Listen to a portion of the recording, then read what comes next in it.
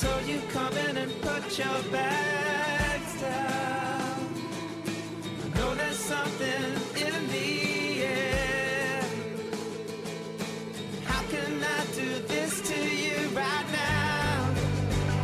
You're over there when I need you here.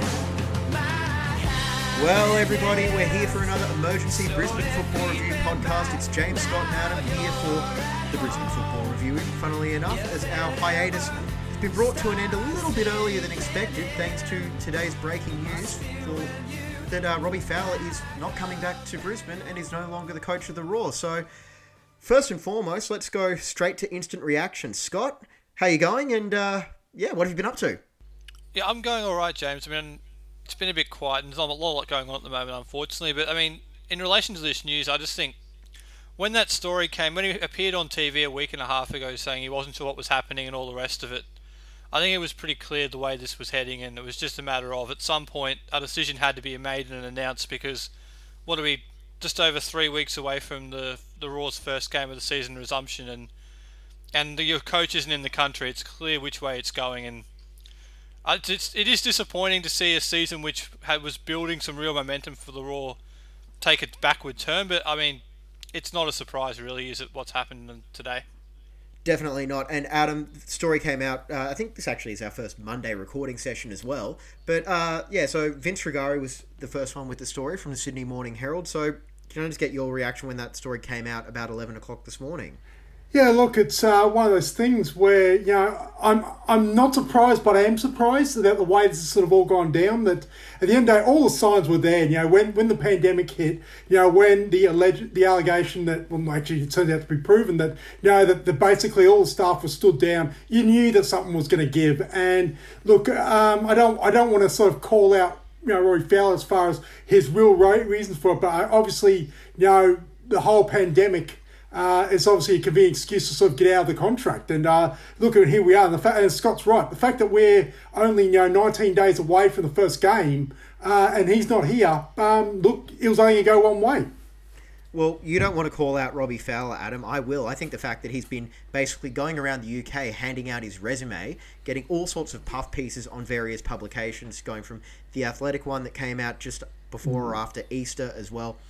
I think the fact that he's been basically, you know, going around saying, look what I've done in 2/3, 3/4 of a season in Australia, give me a job, you know, back home in the UK, which is where I really want to be. I think that's, quite frankly, disgusting. Like, you signed a 2-year deal. We all knew that maybe after 1 year there was a chance it was going to end, whether this went really well or really badly.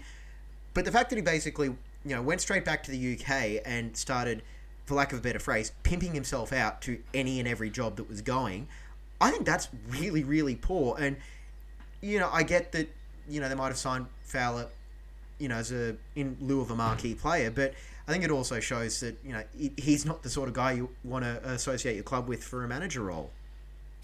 No, you're right, James. He's definitely been. We've seen the reports of him being linked with certain jobs over in the UK. Nothing concrete, but his name's been appearing more and more in all of the, not Premier League clubs looking for jobs, managers, but in the Football League, shall we say. Every time a club comes up looking for a manager, his name's popping up, and a couple of times in the last week or so his name's become quite prominent in those coaching searches. So I mean, you could be right that he has been doing that over there. It's really almost like, it's sad in a way. Like, this season now, we'll get onto it in our actual preview show in a couple of weeks, but it's so hard to see how the Raw progress from here again in the rest of this season. It's really put things completely back to square one. Because he built a pretty good side, Robbie Fowler, this year. In rebuilding the club, he's done a good job, but it's almost back to square one now, when you think about it, because all the work that's been done was built for a side to be coached by him, playing in his football, and now he's not here. It's just a terrible shame. You've got to almost go one step further and say, yeah, this sort of gives cause of why are we even bothering with the rest of the season? Like, this is three coaches now that are now gone.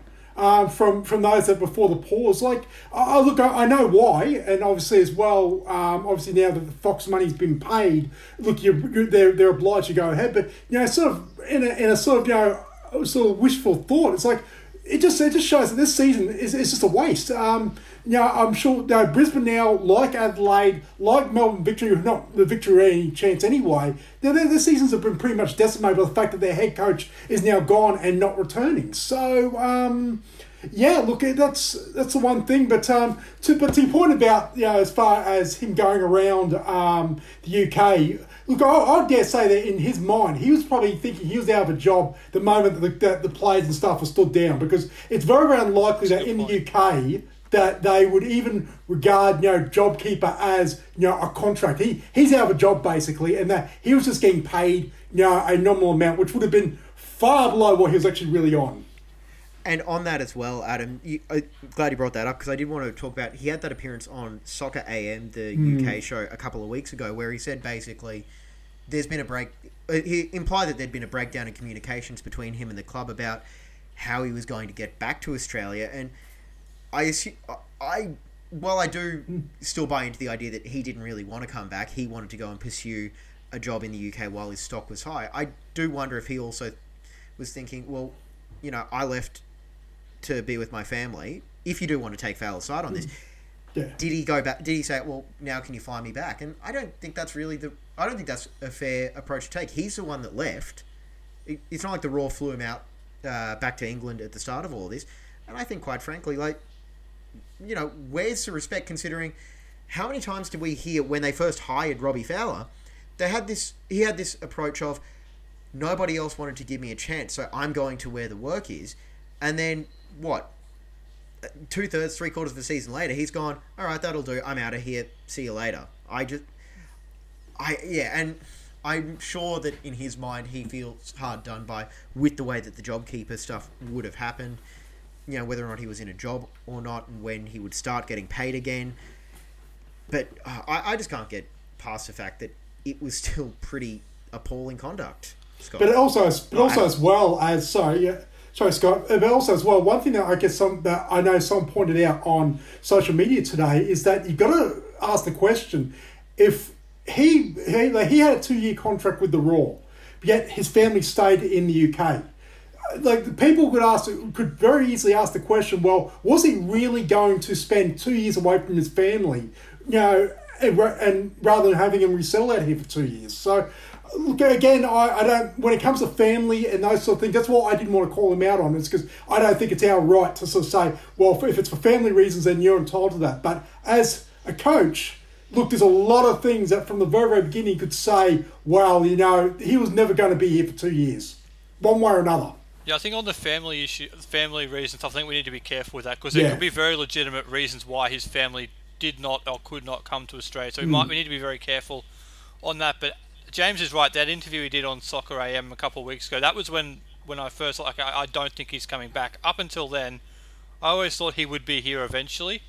But that for me was he's not coming back now. It's just a matter of when this gets announced and confirmed, because the things he did say in that interview about a breakdown of communication between the club and himself, there's not a lot of wriggle room on the way back for that, when you think about it. And I would love to go back to the show we recorded late April last year, where I think we all said there was a chance this was only going to last one season anyway, and obviously none of us foresaw this global pandemic, which has thrown not just the A-League, but pretty much all sport into mass amounts of chaos, some more than the others. All the world, mate, not just sport. Yeah, but sport is the world. So, but I think the one thing that I still just can't get my head around is the fact that it's an awfully big gamble from his part as well, because I'm sure someone will give him a go, because he has put together a pretty decent resume turning the Raw around the way that he has, and we'll get on to our thoughts on his tenure in a couple of minutes.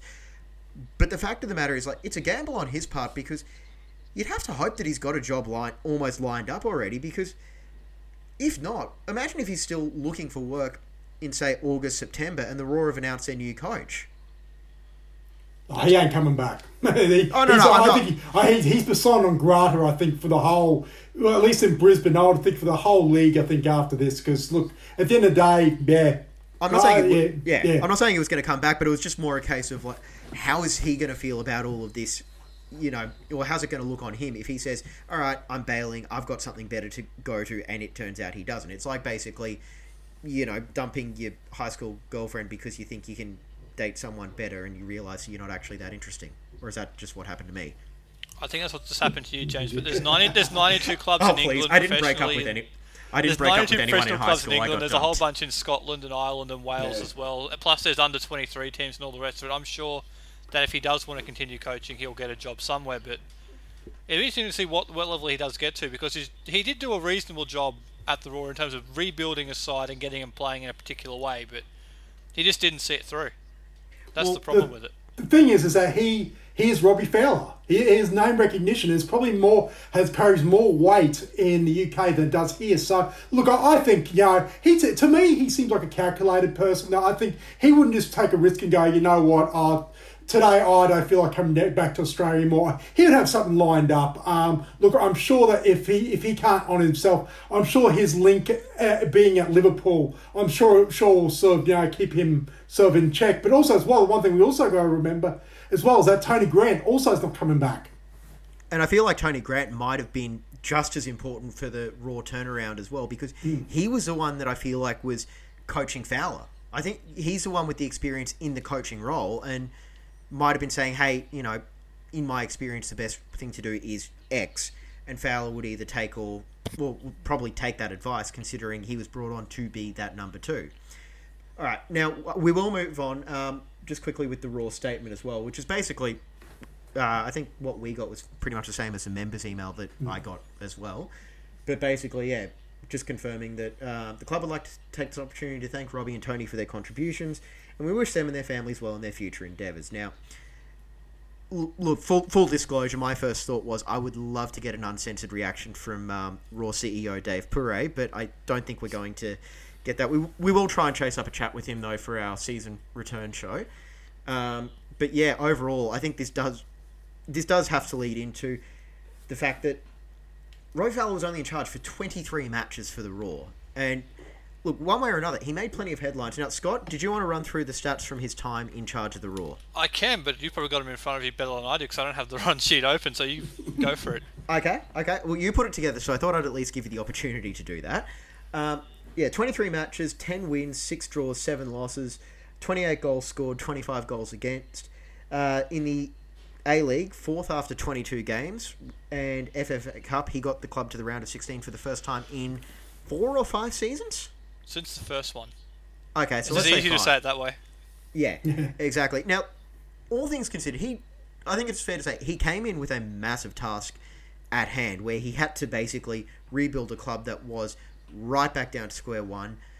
Right back to square one. He basically, reloaded the entire squad and had to engage with a fan base that was bitter, cynical, and jaded after the last 18 months of the John Aloisi, Darren Davies interim tenure.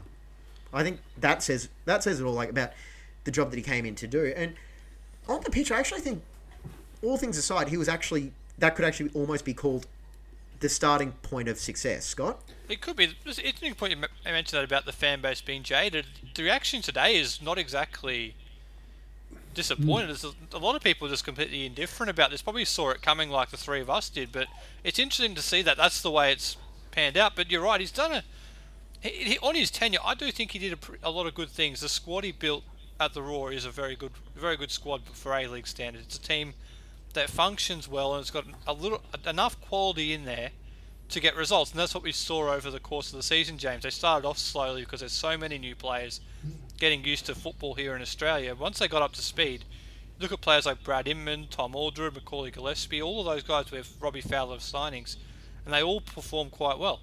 So I do think he did some good things. I just wish he'd stayed to finish it off. I just keep saying it. Adam, we'll go to you. Yeah, look, I was just looking at those stats. I'm saying, considering that they had won one game in their first 7, to actually to finish off for him to actually 10 wins, actually I think it speaks volumes. That they had, as Scott said, had that slow start. That they were really sort of building momentum. I think the worst thing that could have happened was the pause, because they were really. I think they were at the point where, with the exception of that Sydney game at Cogra, look, they were flying. So yeah, I tend to agree that from a purely football sense, it's disappointing that he didn't finish what he started. But like I said, there's a global pandemic that's probably a likely reason for that. Just to be clear, James, those stats include the FFA Cup results as well, not just league. Yes, It's all competitive games. Yeah, exactly. Well, I do think the fact that, like, I've got to be honest, like, I feel like fan engagement wasn't really something that, like, or getting the fan base on board wasn't necessarily a priority for Fowler in his role, because I don't think he's actually had to work that hard to win over an audience ever in his career, because, let's be honest, like, when you've put together the playing resume he has, you get a pretty solid group of supporters no matter what, and we'll get on to the good and the bad as we go into this. But I do feel like overall it was a case of, he did his best to create the siege mentality early on and basically just go, yep, this is the way we're going to play. Yeah, it was very much about focusing on the football, getting the football right, and then everything else will fall in order. That seemed to be the way he went about it, James.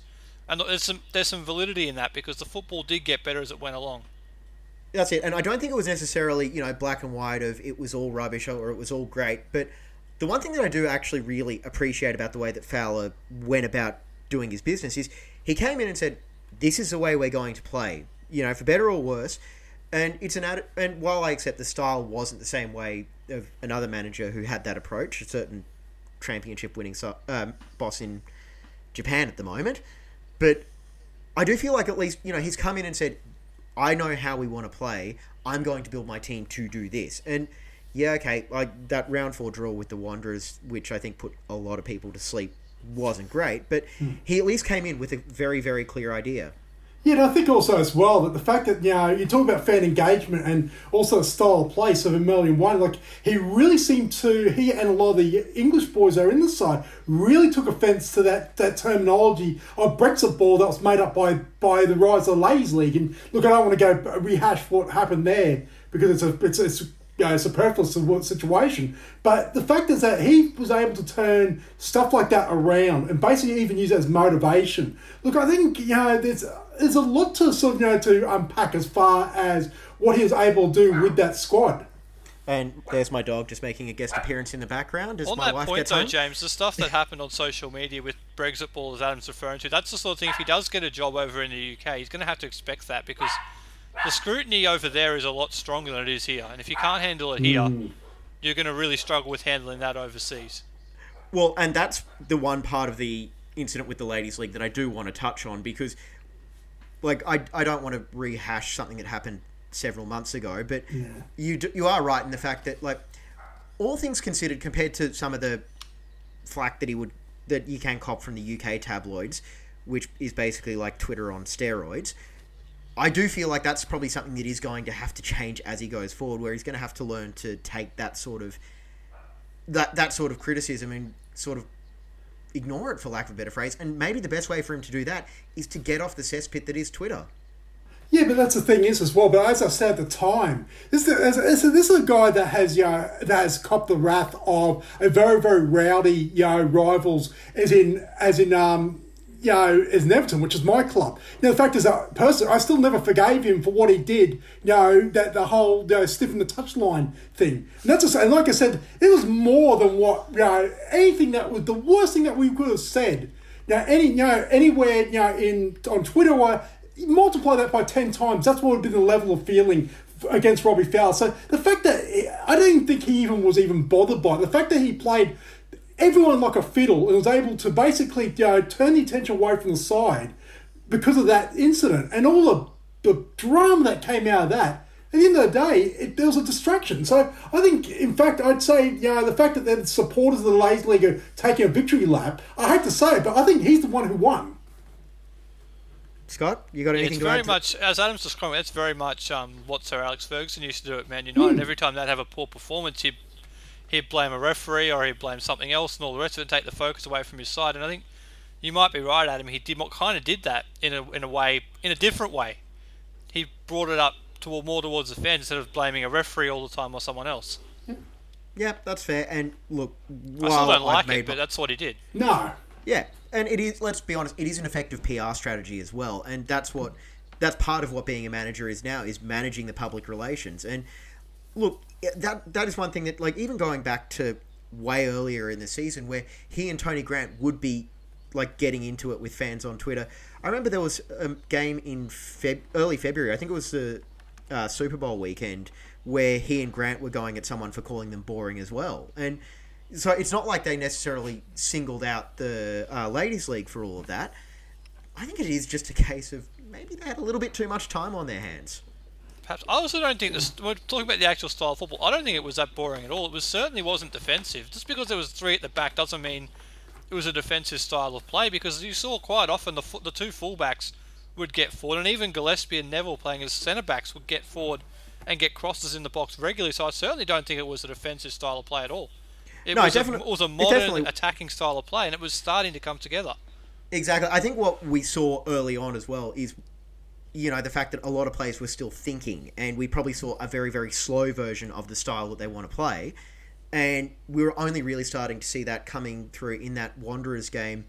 I think that was the second last one they had at Suncorp Stadium, the 3-1 one where they just went full-on blitz on the Wanderers, and it paid massive dividends. And that's a thing that I will just remember overall. And I think I said this to Adam from FTBL. I think I got the letters right there.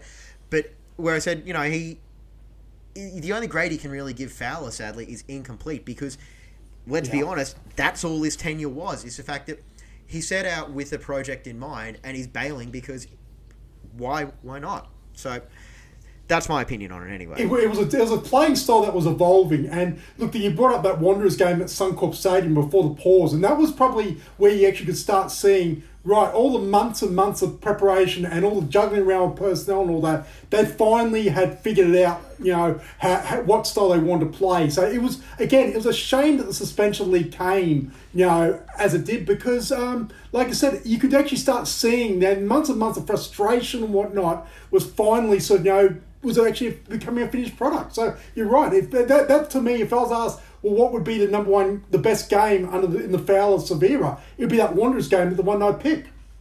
All right, Scott, final thoughts on Fowler's tenure in a sentence.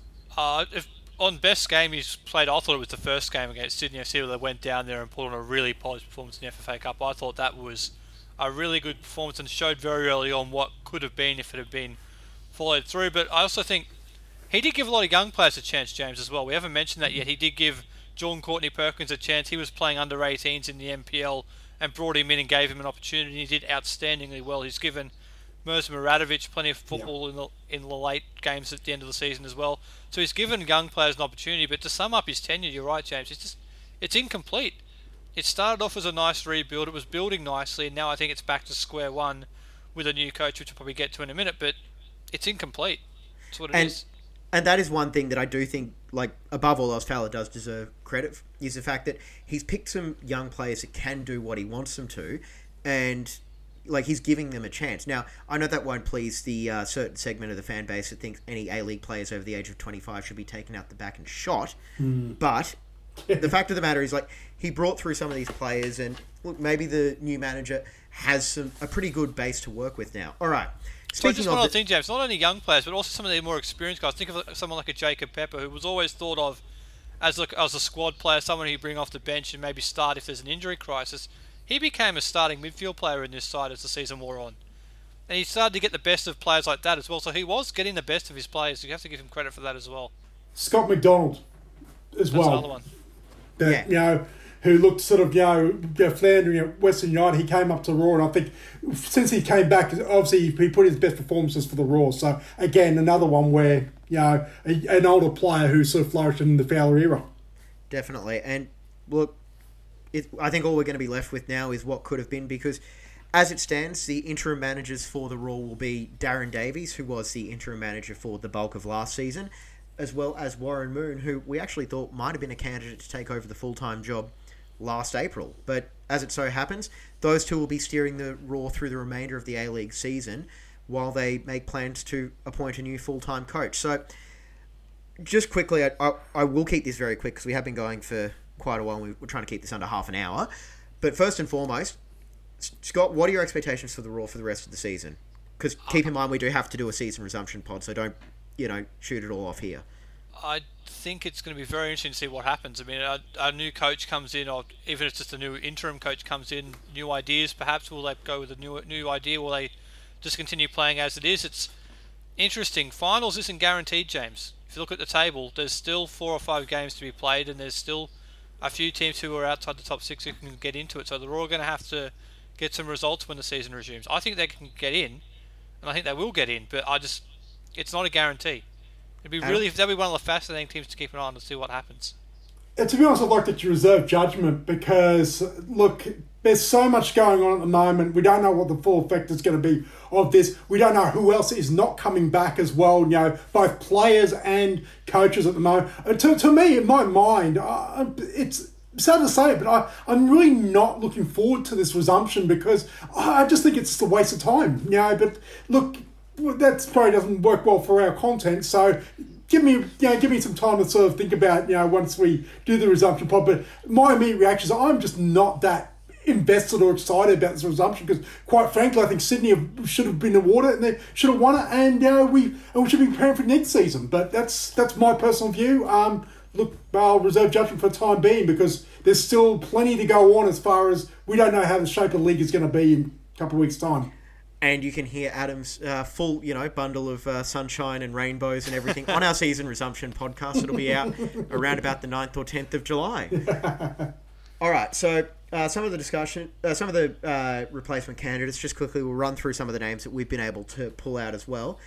Ben Kahn, current Olympic FC head coach, back-to-back NPL Grand Final appearances, former Wiley coach with the Mariners, and I believe he's actually also now... finished his coaching badges as well. That's what he's been working on over the last year as well. And I'm going to go right off the bat. He would be my pick to replace not Warren Moon.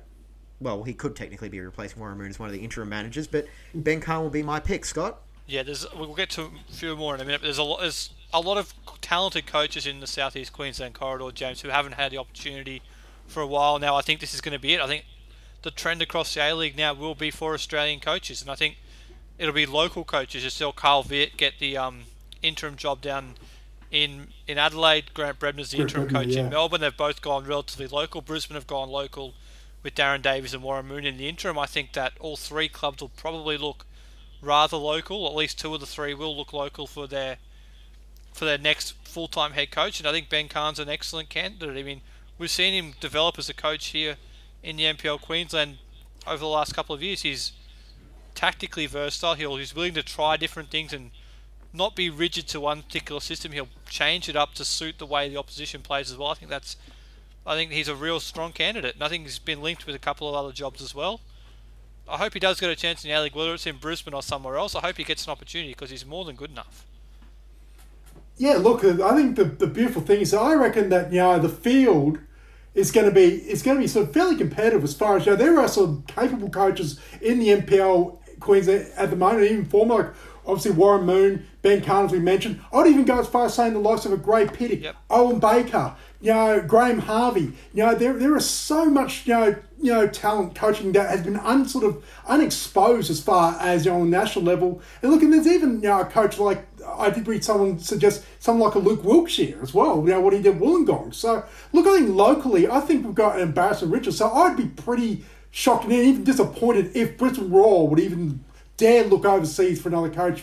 Another coach overseas. I think they've got plenty of talent within sort of at least the game in this country and even in this state.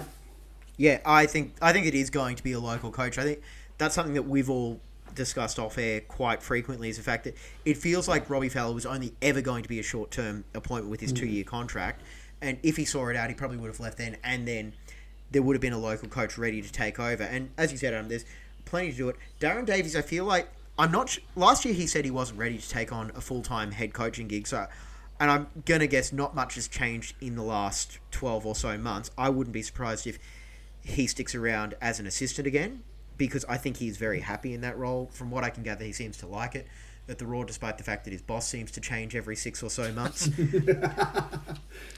But bit like my career, my other job. Anyway, one of the other names, Carl Dodd. Quick thoughts on him, Adam? Yeah, look, national team experience as far as at the international level, but in Guam at the moment, would have its challenges. Look, he's highly regarded. So even I'd even throw in names like even Jake Goodship. At the moment he's doing W League. He might be a contender. There's plenty more that names escape me as well. That I think. Look, Matt Smith you could even throw in there if you want a long shot.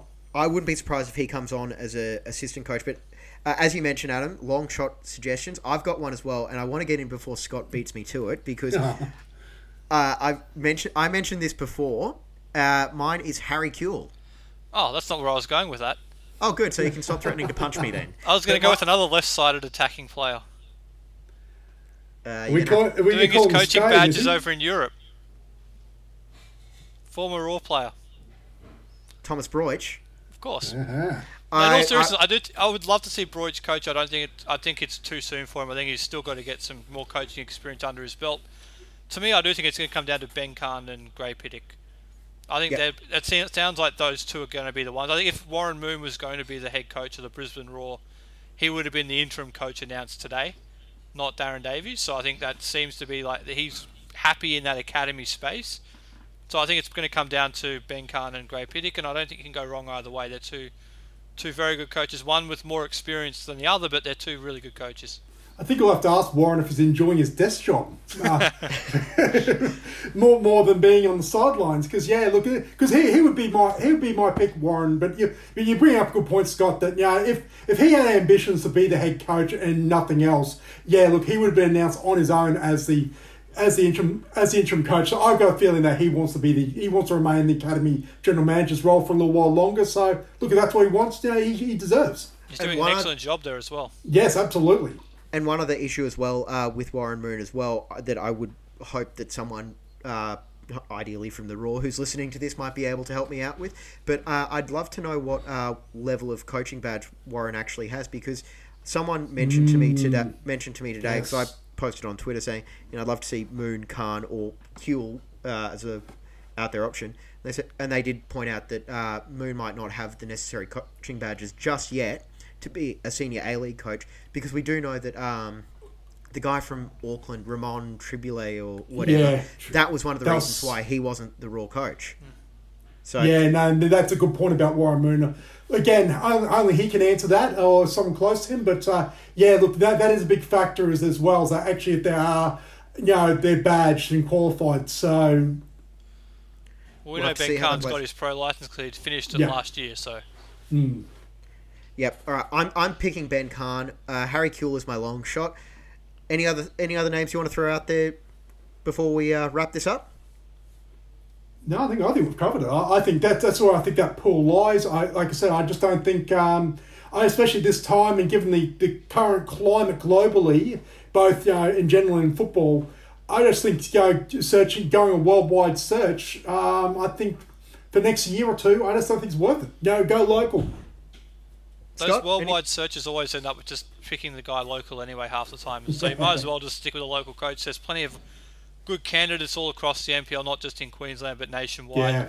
It's time we start to give some of those coaches an opportunity. Yep, and my main reason for picking Ben Kahn is I would hate to see him on another team's A-League sideline. And that's you do the you make the pick that none of your rivals want to see you make. That's my theory, and I feel like I'd rather see Ben Kahn get a go here than anywhere else, because I think he could be really well placed to be like a long-term option for the Raw if he doesn't get an overseas offer. All right.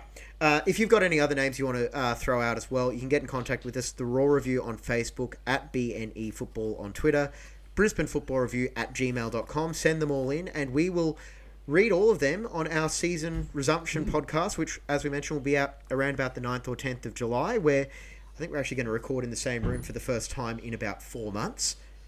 Assuming the borders are open? Well, we know you've got a long way to come to our studio, Adam.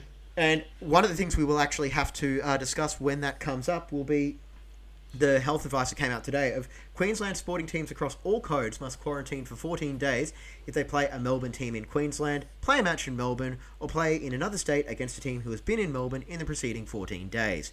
I say we just get rid of Victory, City and Western United for the rest of the A-League season, and we'll just play it with the 8 teams that are left. James, you could have cut that sentence off halfway. Just get rid of Victory, Sydney and Western United. You could have just stopped right there. That would have been perfect. Could have ended the whole show right there with that. And then again, it's to my point before, I think this is just yet we've seen the scrambling that the AFL have had to do today to try and to change the draw because of this health advice.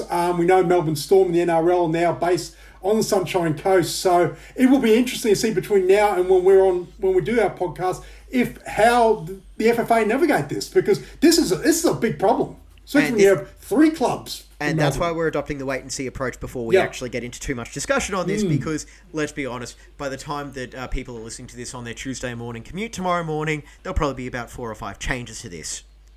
There'll certainly be changes by the time we record our season resumption podcast as well in a week and a half's time. Definitely. All right, that's going to be it for this emergency edition of the Brisbane Football Review. Thank you, Scott. Good to see you again, James. Thank you, Adam. Yeah, thanks, guys. Pleasure to see you all. Yeah, it's good to be Yeah, back. have a shave, Scotty. Hey, how dare you?